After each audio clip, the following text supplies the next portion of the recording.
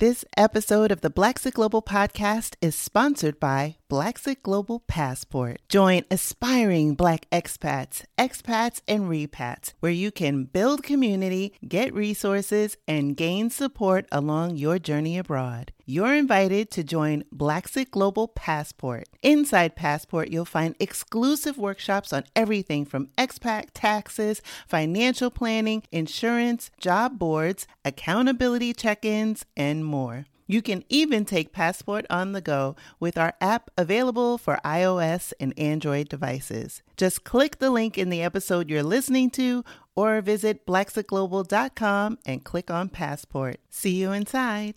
And as I looked into it, I thought, okay, yeah, this could be something I could be interested in. Because I always wanted to travel, but just didn't know how to do it. Close your eyes and imagine living a life you love, unapologetic and unbothered. Free from daily microaggressions from Karens and Kens. Free from the fear of police brutality and systemic racism. Wouldn't that feel amazing? Now open your eyes. What if I told you that it's possible? Hear inspiring stories and get the actual blueprints from brothers and sisters of the diaspora who are living out their wildest dreams abroad. You've heard the term, now be inspired by the movement. I'm Krishan Wright, and this is Blacksit Global.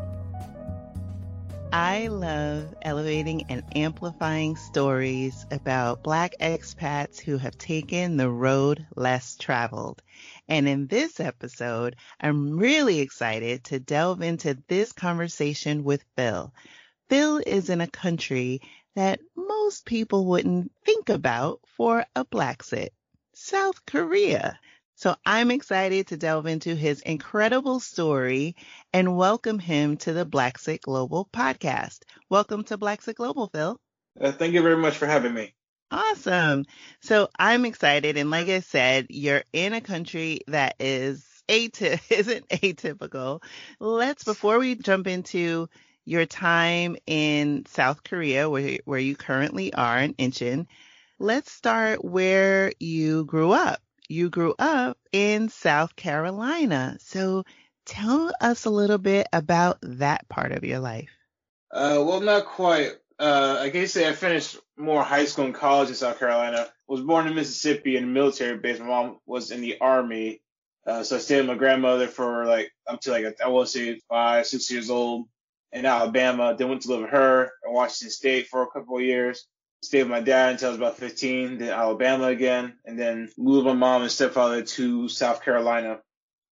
I'll say about June, July of 2007. And so after that, been there, graduated high school in 2009, June 2009. Went to college. My first college year was going to be it was at Charleston Southern. Only did that for a year, but then I almost kind of dropped out. Then afterwards, I kind of, was trying to figure out what I was trying to do, so I ended up working. At first, I was thinking about joining the military, but that didn't work out, so I ended up going back to school. Went to Midlands Tech Community College, like a local community college in Columbia, South Carolina, and then applied for my alma mater, Winthrop University, which I got accepted to in the fall semester of 2011, graduated. And what led me into even thinking about teaching in South Korea was I was in my last semester of college in the fall of 2015, and I was trying to find a job of anything to no avail. And then eventually I found this ad for teaching English in South Korea. This was on my university's job board. And I thought, okay, let me look more, do some research into this program, this possibility. And as I looked into it, I thought, okay, yeah, this could be something I could be interested in. Because I always wanted to travel, but just didn't know how to do it. Of course, I had some backlash from family members, friends, because some people, understandably, they were afraid that what if, North Korea starts their invasion of South Korea, which, again, is understandable. My parents were suggesting if I wanted to travel, why not join the Army?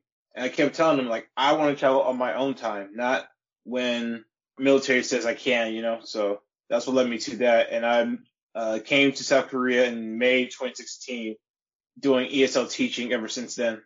Wow. Oh, my goodness.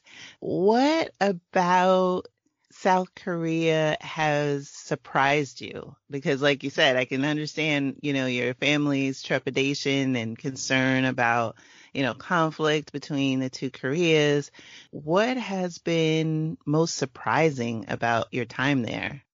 No matter where I go in Asia or South Korea or Asia in general, really, there's still people who are surprised to see a black person in general. Even in the capital city of Seoul, like you'll still see both the very young and the very old generations surprised to see somebody with my complexion, my hair texture. Well, sometimes it can get a bit annoying. It's not the fault of the people, the Korean people, because obviously South Korea is a homogenous nation like most of Asia. So obviously when somebody looks different, they're going to stand out pretty harsh. The biggest surprise when it comes to jobs, especially with ESL teaching, is the amount of shadiness when it comes to some of these private English schools. Pretty much that's what I worked at. Most of them were pretty shady, and I guess they're open about it, but it hasn't waved me.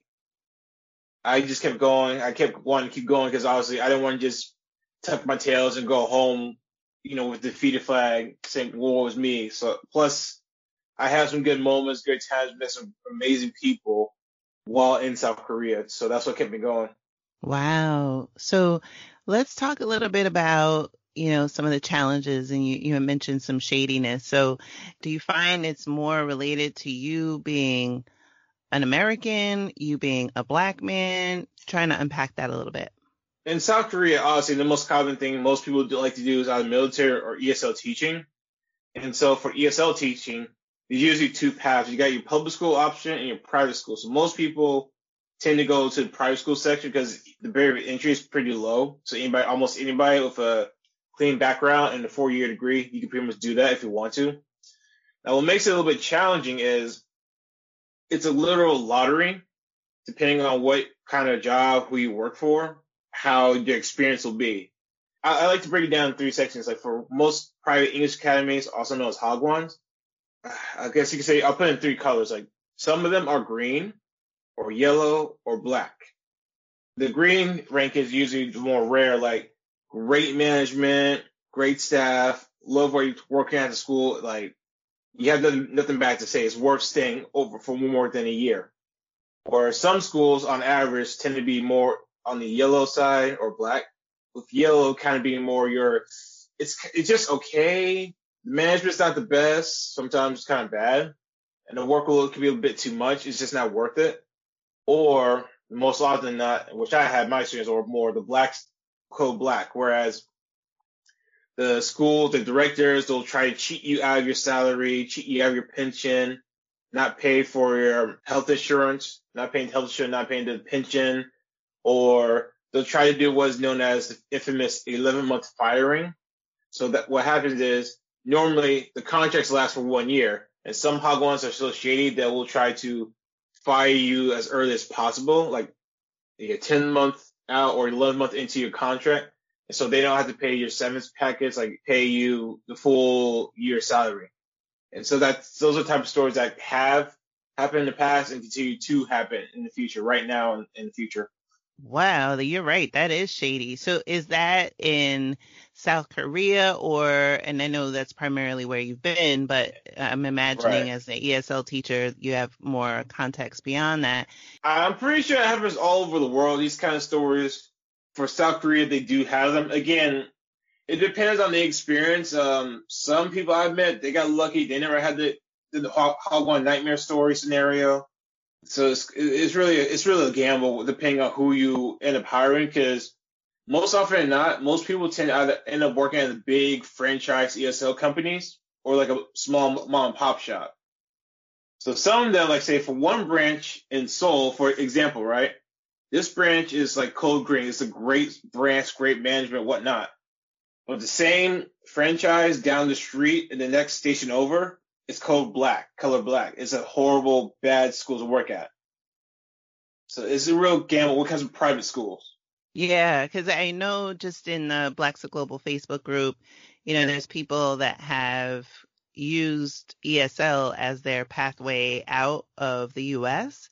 What I love about your story in part is just being able to shine a light on your own experiences, particularly in an Asian country and being an ESL teacher. So in South Korea, you mentioned that you've been there for quite some time. Do you have more of a familiarity with the language there, as you move about the country? I haven't really done enough studying because most of the time I was working at so many bad schools. I just didn't want to. I didn't have the mental strength or determination to study Korean at the moment, right?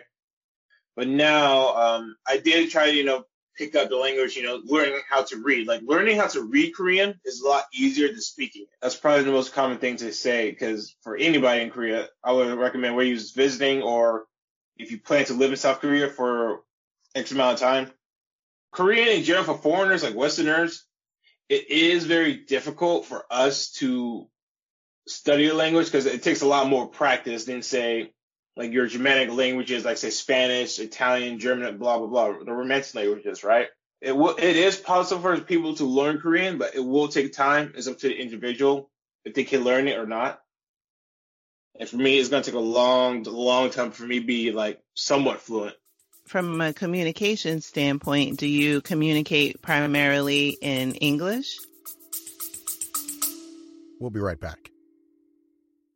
Are you a Caribbean American? Are you looking for a podcast that truly speaks to your culture and identity? Look no further than Carry On Friends, the ultimate destination for all things Caribbean American, hosted by me, Carrie Ann. Dive deep into topics such as culture, heritage, and everyday life through the unique lens of the Caribbean American experience. You'll walk away feeling more connected to your roots. Follow and listen on Apple Podcasts so you'll never miss an episode of Carry On Friends, the Caribbean American experience. Your Caribbean American community awaits. Yes, mostly English, or I'll have the translator, Papago translator app on my phone ready to go if I need like simple questions or to help explain it something. Wow. So in terms of like transportation and things like that, or just unknowing eateries and just things that you normally would encounter, grocery stores, etc., how have you been able to navigate that? Because to your point, it's not using like an alphanumeric, symbols and Right. that we're used to in Western culture. So how have you been able to find your way and move about the country?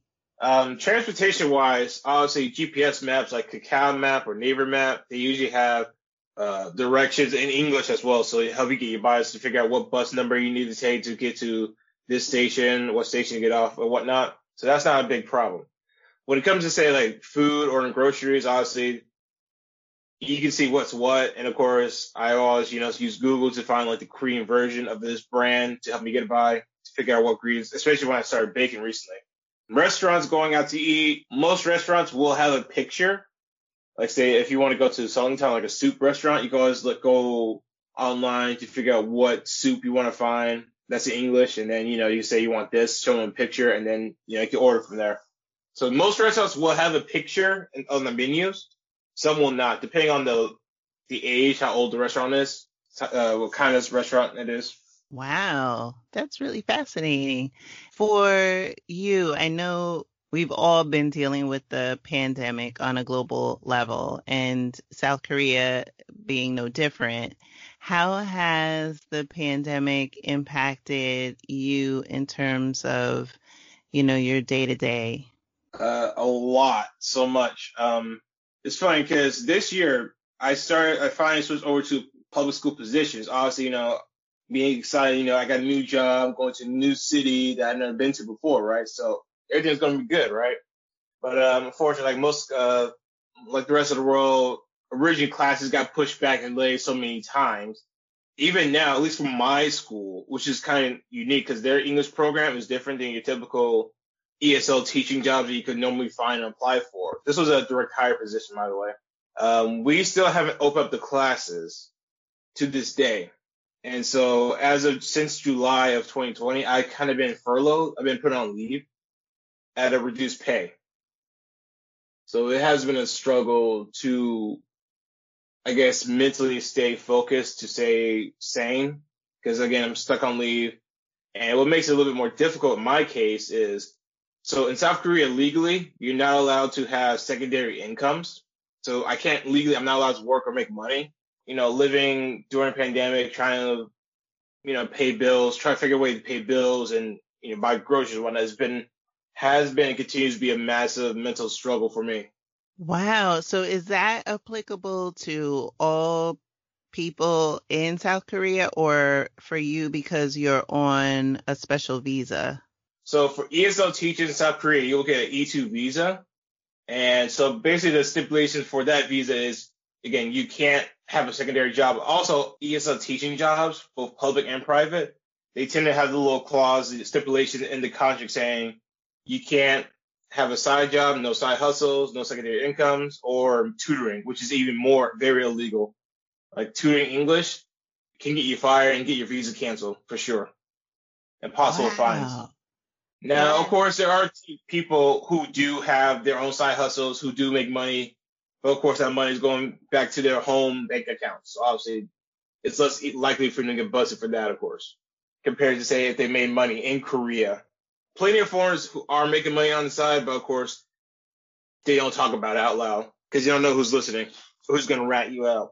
Yeah, and you're right. I can imagine that the mental strain of that is exhausting at times.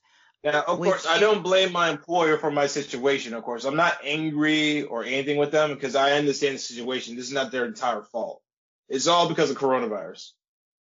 It's why we haven't had no classes yet, at least from my school. Are all the students not in school or just the ESL students? Just help me understand that a bit. Okay, for at least from my school particularly, they still do classes, but limited sessions, of course. For the English classes in my school, the principal hasn't opened up the classes because normally the ESL classes are in the afternoons, right? Usually after lunchtime, and the principal is still, according to my boss, he's afraid that if he opens up just one class, the parents are going to start complaining about why aren't you open up all the other classes and after school activities. So that's why he still hasn't opened them up. Even if we did online, he's still afraid that the parents are going to complain no matter what. Wow. Oh my goodness. Particularly for my school, so.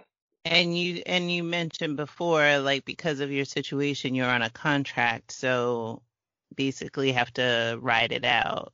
I mean, to be fair, I was actually going to plan to re-sign for the school. I mostly did some work, lesson planning, creating tests and whatnot.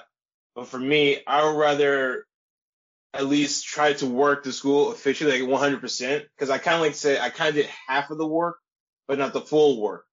Because I'd rather, experience the job for a full year. And then after that year, the next year's over, then I could say, okay, yeah, this is not for me. I'll just go to another school, blah, blah, blah. So that's why I'm going to sign on again. Plus, even before the whole situation, they have been good to me so far. So that's why I'm going to resign again. Wow. I appreciate, your work ethic. That's admirable. So let's segue into how you've been keeping your creative juices flowing and sustaining yourself. So I know you recently wrote an ebook. Tell me and tell the audience a little bit about how that came together and, about the topic. So the book I wrote this is over the summer, it's called The Black Traveler's Guide to Incheon, South Korea. So for years, I've been thinking about ways about how can I start like some type of side hustle for years, right? And so back in, I want to say April or May, I was listening to this webinar about how to turn your, I guess, activities into like monetization, how to build, some type of side hustle, right? One of the ideas was like create an ebook, right? Sell an ebook, right? I thought about that for a while. I'm thinking, yeah, we could probably make some type of ebook. What kind? What hit me was that when it comes to like travel in general, right? You probably seen it yourself. When it comes to travel content, whether it be YouTube, ebooks, travel guides, whatever, there's barely any travel content from the viewpoint of somebody of African descent who looks like us, right? Well, over the years, that has kind of like you see more and more Instagram travel pictures, YouTube videos of Black travel content, and that's cool. But there's like a fraction compared to the rest of what you see on YouTube. Mostly just white girls, white guys, mostly white guys. And again, I'm not jealous of them. I love some of their content, but sometimes we need to see a Black perspective. So that's what led me to wanting to create this guide. And of course, this is my first book, so I wanted to test it out, see what kind of feedback I get. So I sent out an initial rough sketch, a rough draft of this book, right, which is about, I think it was about a 15-pager to see how people would like it, and to various friends and families. And I got a lot of positive feedback for it. Is that what pushed me to want to complete more and more of it? During the summer between May and July, I was working, going out almost every day, every other day, going to various locations, taking pictures, writing down notes on Google Docs. And that kind of kept me busy, which also not only got me more creative, but also, helped me, I guess, stay mentally, focused. Because obviously, since I'm not working, kind of like on furlough, it kept me busy, if that's basically what I'm trying to say. Wow. Oh my gosh, I love it. I love it. So you're basically taking people through what it is like to move about Incheon. Right. This is more like like your typical travel guide you can see everywhere, like on Lost Lonely Planet and whatnot. But it's more designed from a Black person by a Black person by a Black team.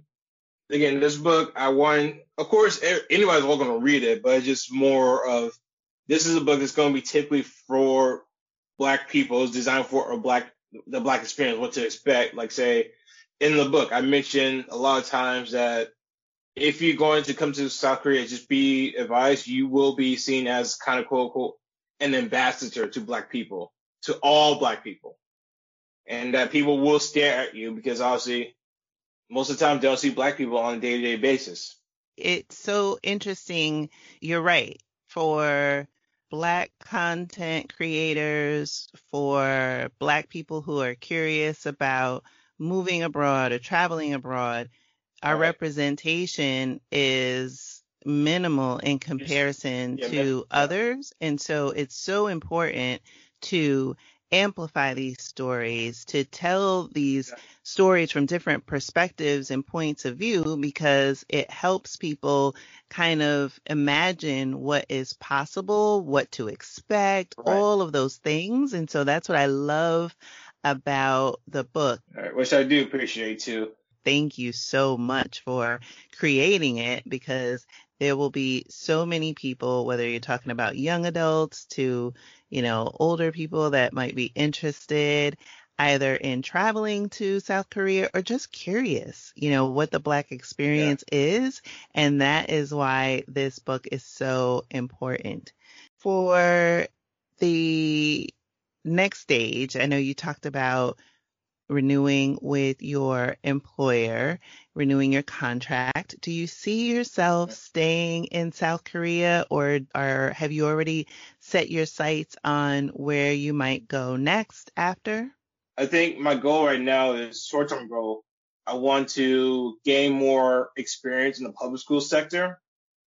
Obviously, as time progresses, I will also like to get my teaching license too. So probably I could eventually switch to, like, say, international school or something like that, while still making more, I guess, Black travel guide ebooks as I travel up around the world still, during my off times. That's so great.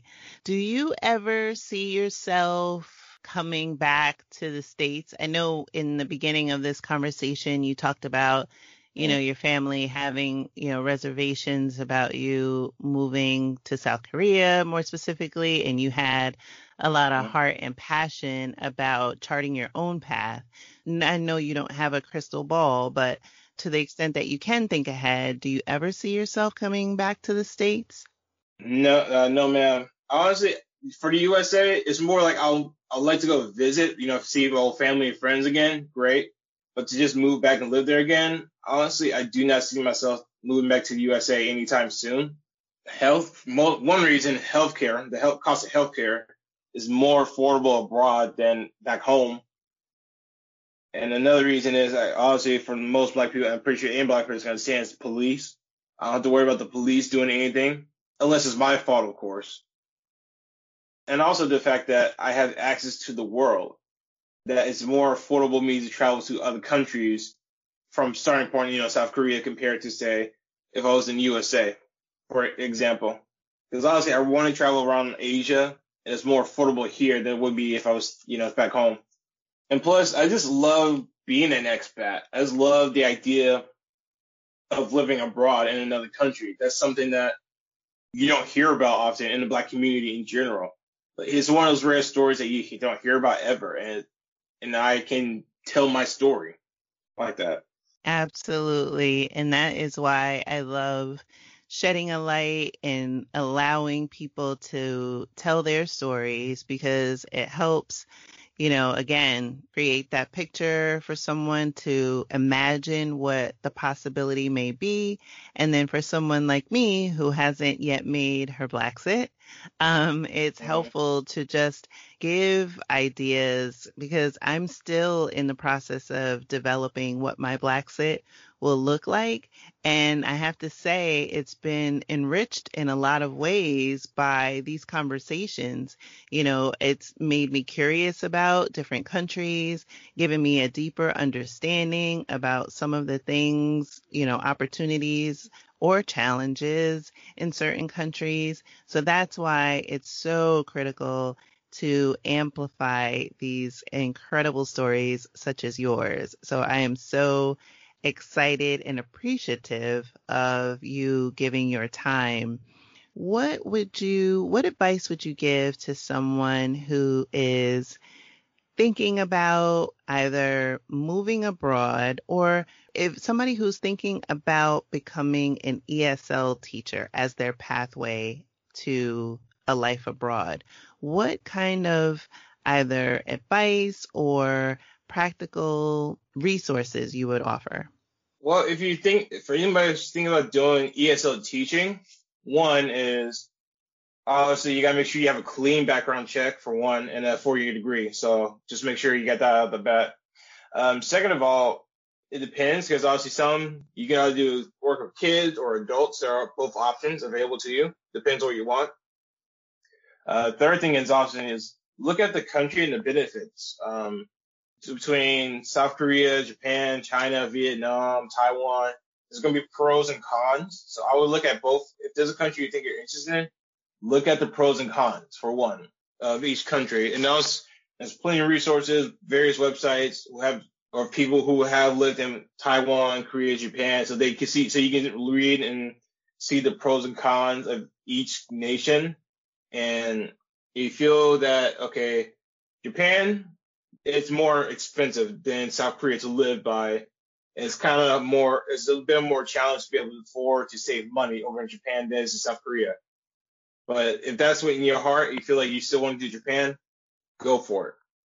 Or if you don't want to do ESL teaching, but you want to work abroad somehow, some way, maybe look at international companies that if you have the skills, CV, resume that allows you to work in another country, why not apply on those job boards, see what you can find. And of course, make sure you have a financial plan. Make sure you figure out how to make money. Like make sure you have a job or something lined up before you move abroad. Oh, and the best advice I would say, and my big mistake when I first moved to South Korea, if you want to live abroad, become an ESL teacher, save money. At least get, I would say, at least $1,500 or more to help you get through your first initial months when you're moving abroad for sure. And of course, that the price varies depending on the country, of course. Great advice. Thank you so much. So in closing, Phil, how can people find and support you? Because I want people to be able to take action and support your efforts in this first book. So how can people find you? You can find me on Instagram at the Blurred Explorer. So that's usually the best way to contact me. Of course, you can also get my email address if they ever have any questions, comments, or concern, and I'll be trying to respond via email as fast as I can. But if you have any questions, please feel free to contact me, or you need ideas, suggestions, or comments, please feel free to contact me. Awesome. So I will put the information about how to get to you on Instagram in the show notes for this episode, as well as links to your ebook so people can support your book.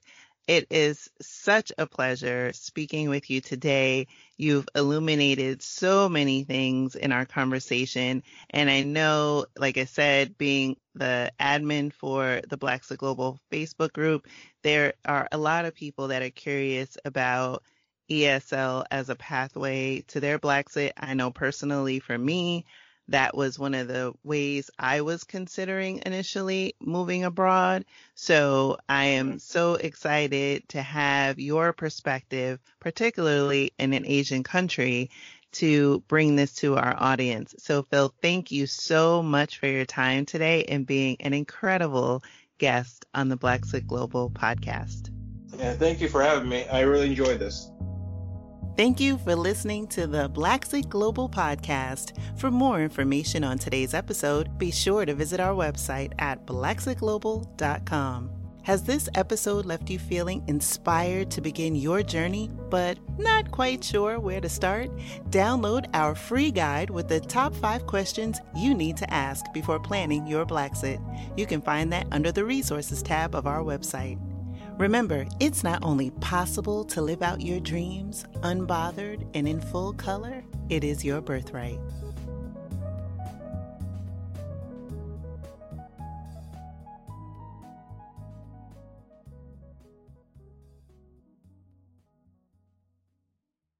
Are you trying to sort out health plans, banking, VPN, and other connectivity for your move abroad? Well, have no fear, we've got you with the Move Abroad Starter Kit. Get yours today at blacksitglobal.com/resources. That's blacksitglobal.com/resources.